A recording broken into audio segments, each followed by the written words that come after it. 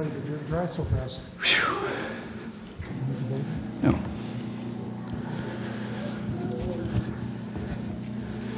Two arms, two legs. I think I've got everything. Okay, it's 20 minutes to 12. You want me to stop now?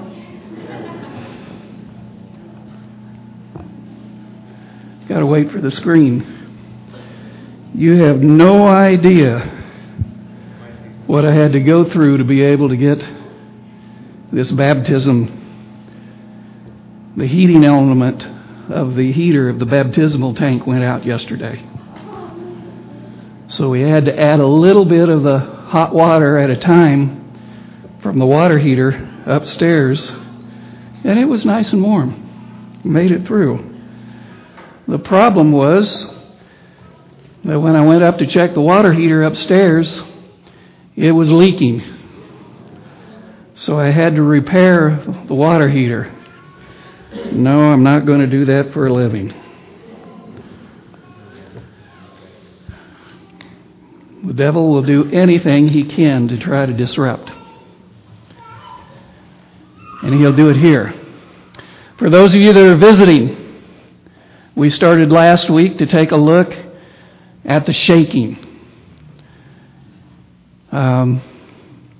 We know that before Jesus comes, there's going to be a time when a vast number of people are going to be shaken out of the church.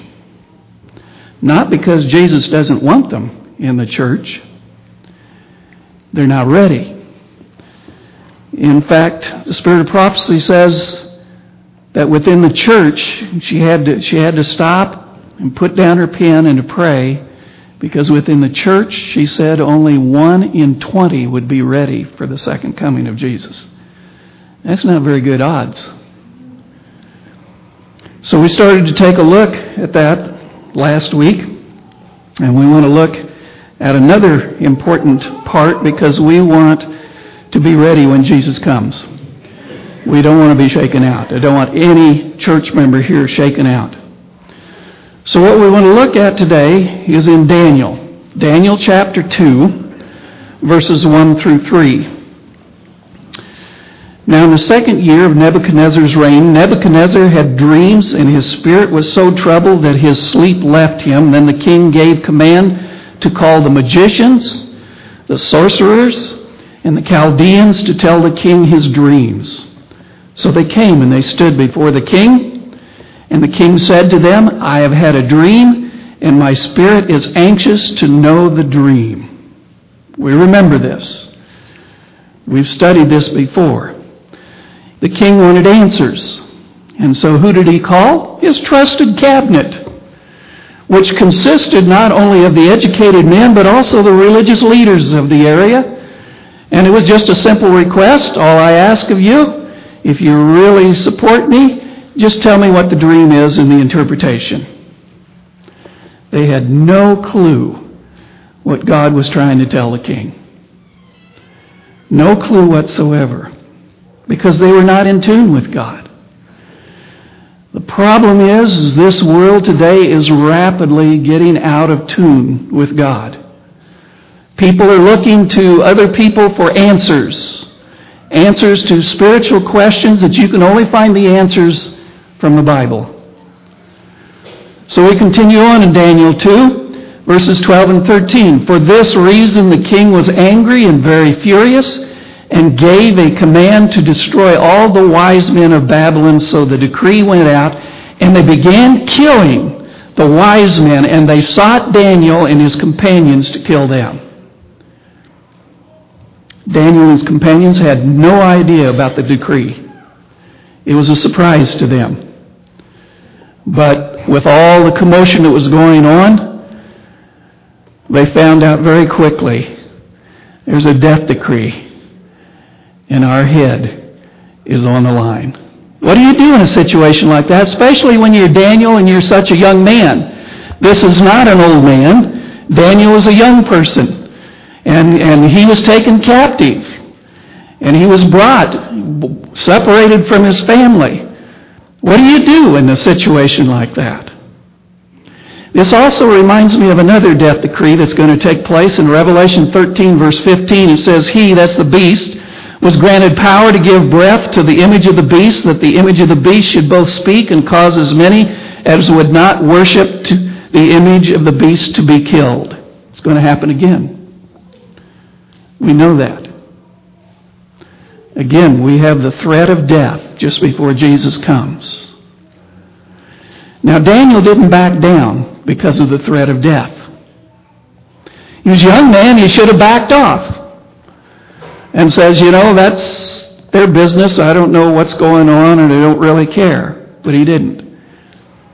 The first thing he did, the first thing that we should do as well too, is drop to our knees to the Lord in prayer.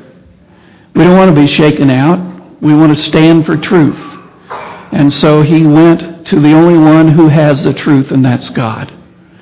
Daniel boldly proclaimed God's prophecy to the king. He proclaimed God's truth, and it's that truth that saved his life and the life of others. It's the same truth that's going to save our lives as well too. I have to trust in a God who knows not only the past, but the present and the future as well too. John 14, verse 6, Jesus said, I am the way, the truth, and the life. No one comes to the Father except through me. If you want to know how to be kept in the church and not shaken out, you got to go to the person who knows the way, and that's Jesus. If you want to know what's truth and to understand what truth is, you go to Jesus because He is truth. And if you want life, you can't earn it on your own. You've got to go to the source of life, which is Jesus. No one can go to the Father except through Christ. God's remnant church will one day boldly face the opposition of the world. We will proclaim truth, absolute truth. The world today doesn't want to hear about absolute truth. They will argue with you and say, there is no absolute truth. Anything is true in your situation. It might be different than my situation, but you have to interpret it the way you go through. I tell you what, the Bible is truth because Jesus said, not only is He the way, but He is the truth. So we need to proclaim the absolute truth that is found in the words of the Bible like Daniel did, and we will live by faith in God. But look at Revelation 22, verses 18 and 19. For I testify to everyone who hears the words of the prophecy of this book, if anyone adds to these things, God will add to him the plagues that are written in this book. And if anyone takes away from the words of the book of this prophecy, God shall take away his part from the book of life, from the holy city, from the things which are written in this book. You know what this tells me? I can't interpret the Bible my way. It has to be God's way. We're not to add our own interpretation to the Scriptures. I have often had even church members that says, that's your interpretation, it's not mine. No, we've got to go and see what God's interpretation is. We're not to ignore the clear teachings that are found in the Bible. If God says don't do it, we're not supposed to do it. We sometimes think that I don't have to do it because it's inconvenient to my lifestyle. I tell you what, it might be inconvenient for a time, but God's absolute truth has got to be proclaimed, it's got to be lived, or we will be shaken out of the church. Those who will withstand the shaking that will come to God's last day church will uphold and proclaim prophetic messages from God's chosen prophets, including Ellen White. There's a movement today in our denomination to chuck Ellen White out of all churches, out of all sermons, to remove the books out of libraries. That cannot happen. We need to rely by faith in the Holy Spirit to reveal the true interpretation of the Bible and then to follow it. Those who will be shaken out of the church will say, we don't have a special message in this denomination. We are all the same. All Christian churches are the same. We are to be like the other Christian churches. We want to attract new members to come to our church. So we need to be and to go out like these mega churches and attract these people to come in. The mega churches do not want to proclaim any truth within their churches. They just want to make things nice. The emphasis is on being saved, they said. Saved by grace. We are to be evangelical and nothing else. If you do that, you got to get rid of the commandments. You do that, you got to get rid of Ellen White. You got to get rid of the investigative judgment. You got to get rid of the sanctuary service. Eventually, you got to get rid of the Sabbath. The book of Revelation tells us that the last day church will have a special message. Look what it says, Revelation 10, verses 1 and 2. And I saw still another mighty angel coming down from heaven, clothed with a cloud, and a rainbow was on his head. His face was like the sun, his feet like the pillars of fire, and he had a little book open in his hand. Remember, I want you to notice something. These words that were spoken were words from Jesus and revealed to John. This is not John's interpretation. This is the words of Jesus. Revelation 10, verses 8 through 10. Then the voice which I heard from heaven spoke to me again and said, Go, take the little book, which is open in the hand of the angel who stands on the sea and on the earth. And I went to the angel and said to him, Give me the little book. And he said to me, Take and eat it, and it will make your stomach bitter, but it will be as sweet as honey in your mouth. And I took the little book out of the angel's hand and ate it, and it was sweet as honey. Sweet as honey in my mouth, but when I had eaten it, my stomach became bitter. If you want to do something sometime, go to Ezekiel chapter 2. If you're not doing anything this afternoon, you'll almost see the same thing that took place with Ezekiel, where God told him to take the words and to eat it. And he ate the words, and it was sweet. What is this little book? It's nothing else but the book of Daniel. And how do I know that? Because it says in Daniel 12 and verse 4, But you, Daniel, shut up the words and seal the book for how long? Until the time of the end. Many shall run to and fro, and knowledge shall increase. Some people try to interpret that and says, well, that's when people are all stressed out and running from city to city and they haven't been on the 91 trying to drive. That's not what it's saying. I'll tell you in just a minute. Daniel 12, verse 9. And he said, And go your way, Daniel, for the words are closed up and sealed till the time of the end. So Revelation 10 says it's a little book, and this little book is to be opened at the end of time. Daniel 12 says this is the book. This book of Daniel is to be sealed until the end of time, and it will be opened, and then the knowledge of the end time prophecies will increase. That's what it's talking about.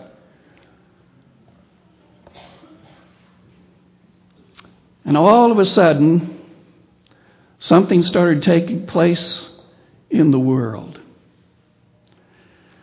A man by the name of William Miller discovered a very sweet message in Daniel 8. Well, it wasn't just a short study. He studied Daniel 8 for years.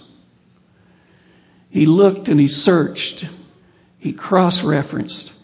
He did all kinds of things to be able to see. And in his study, even though he wasn't quite right, he thought that Jesus was to come sometime around 1843 or 1844. He just knew that that was right. William Miller was not the only one that came to that same conclusion, by the way. Others around the world began to proclaim the same message from their studies, and it started a sweet religious revival in the world as people anticipated the soon second coming of Christ. We know what happened. We call it the Great Disappointment, October the 22nd, 1844. We were wrong. October the 22nd was not the Great Disappointment. It was the great anticipation of the second coming of Jesus. October the 23rd was a disappointment because Jesus didn't come. And that was very bitter. They were humiliated. I mean, we're not talking just a few people. We're talking about thousands of people who were ready, who watched the skies, who looked towards the east. This is Ascension Rock in New York. It's right between William Miller's church and his farmhouse. And there's trees all around the place. If you've been to Ascension Rock, you'll know that that's the only place that you could actually look out towards the east and be able to see the sky. So they stood on this rock because they didn't want to miss Jesus coming from the east. I've stood on Ascension Rock. It's kind of awesome to realize that these people stood there and they just knew that Jesus was going to come. But he didn't. The great disappointment made way for the fulfillment of the rest of the prophecy in Revelation chapter 10. You say, what prophecy? The very next verse, Revelation 10, verse 11 says, "And he said to me, you must prophesy again about many peoples, nations, tongues, and kings." It says right there that something was going to happen again. And it had to do with prophecy. But that's hard to understand because after the great disappointment, many people were so discouraged, they were so distraught that they even totally dropped out of the church. Kind of a shaking, wasn't it? They dropped out of the church. Who is it that's going to do this prophesying again? A lot of them says, it's not going to be me. And after the great disappointment, a new prophetic movement will take place with a prophetic message. Because of the bitterness and humiliations, many rejected the prophecies of Daniel and Revelation, but there were a handful of people that said, I can't accept that. We were so right, there has to be something that we've missed. And so they began to study. There's a man by the name of O.R.L. Crozier. And he began to study Daniel. He wanted to find the answers. And as he studied, he looked at Daniel's cleansing of the sanctuary and he says, no, wait a minute, that isn't here on earth. That cleansing is the sanctuary in heaven according to the Bible and the book of Hebrews. He also discovered that the cleansing was not by fire, because William Miller thought the cleansing of the sanctuary was when the fire was going to come down, going to destroy the earth and everything else. Now, when he opened up the Bible, he discovered, especially in Hebrews, that the cleansing was not by fire, but by the blood of Jesus. In his studies, he also discovered a two-phase ministry of Jesus. That when Jesus went into the heavenly sanctuary, he ministered first in the holy place, and then he moved through the veil into the most holy place. That was phenomenal. But it wasn't just him. There was a man by the name of G.W. Peavy and a woman by the name of Emily Clemens. Peavy said that Jesus entered the most holy place at that time. Emily Clemens says, she wrote an article, she says, this event of Jesus moving into the most holy place is the only hope we have within the veil. But there's another man that studied. Joseph Bates. He was called Grandpa because he was the older of all those that studied. By the way, most of the people who began studying the Bible at that particular time were young people. Joseph Bates, old Grandpa Bates, says, as he studied the Bible, he says, God's commandments will be an issue at the end of time. It wasn't an issue on October the 22nd, but it will be an issue. Now, he hadn't discovered the Sabbath yet. This is just his preliminary. And then he says that God's church will be known as a commandment-keeping people. And he continued on by saying that the last day message, called the three angels' message, would be what would be proclaimed. This is the new prophecy that is to be continued along with Daniel chapter 8. And then after a while, he discovered the Sabbath and he couldn't shut up. He had to tell everybody about the Sabbath. See, if we're going to be commandment-keeping people, he said, then we have to keep all of them, including the Sabbath. His message and all the others' message was rejected by the mainline religions. We don't want to have anything to do with this. So what are we going to do? Here are these people who were members of church. Some of them were cast out of their church when it came to October the 22nd, 1843. They were cast out beforehand. So what are we going to do with this message? It looks like this is what needs to be preached. They discovered there were a lot of people who still wanted to hear the truth. And so this small group began to preach the truth. The bittersweet prophecy became popular again, but it was more than just the second coming of Jesus. It was looking at the sanctuary, it's looking at the commandments, it's looking at the three angels' message, it's looking at everything that you and I stand for today. This new group also began to link Daniel's prophecies with Revelation. They began to see that they fit hand in hand. But they also discovered something else. What else fits in well with this is the Reformation teachings, like that of Martin Luther. The things that they knew back then, that the papacy is the beast in the book of Revelation, that Babylon, when it talks about Babylon, was the message that was part biblical, part pagan, and part traditional. The great controversy theme, they began to discover that. By the way, the great controversy theme developed, and it's a battle between Christ and Satan, but the controversy theology did not start with Ellen White yet. Don't throw rocks at me. Do you know who it started with first? Joseph Bates at the beginning of 1847. Ellen White had a vision later in 1858 where that theme was expanded on, and she wrote that. We should be grateful for the heritage of our fathers who started the Seventh-day Adventist Church. They are carrying on that prophesying again. And we are to do the same. We should be grateful for the heritage. Not only, it is the only denomination that fits the description of Revelation chapter 10. The Seventh-day Adventist Church embraces the prophecy of Daniel in Revelation.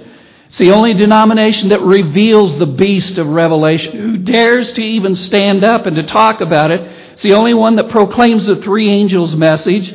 It is the one that fits the description of Revelation chapter 14. Here are those who keep the commandments of God in the faith of Jesus. But there's a movement today in our denomination that says, let's just keep the faith of Jesus and let's not worry about the commandments.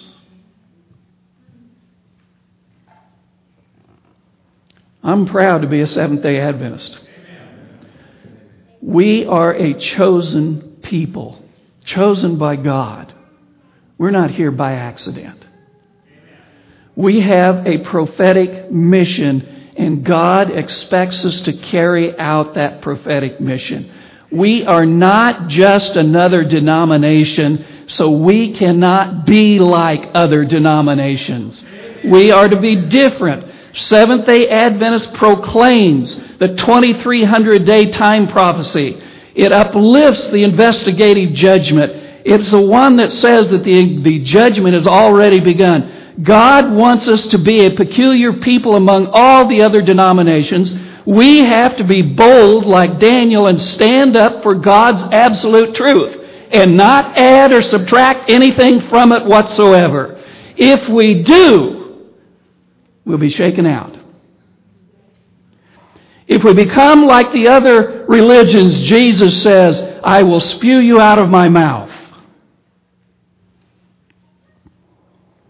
So now's the time that we should dare to be a Daniel in the 21st century. We are different. We have a mission, and we are expected by God to fulfill that mission. So this morning is a time for decision. Are we going to be different from the rest of the world? Are we? Are we willing to stand for biblical truth? Are we going to uplift the writings of Ellen White? Well, I'm glad you said that. Are we going to keep the Sabbath as the Bible instructs us to keep the Sabbath? Not what's convenient for me or my interpretation. Are we going to become zealous with our peculiar message? It means we can't sit in a pew. Are we willing to live and proclaim the everlasting gospel, even when the death decree is waved over our heads?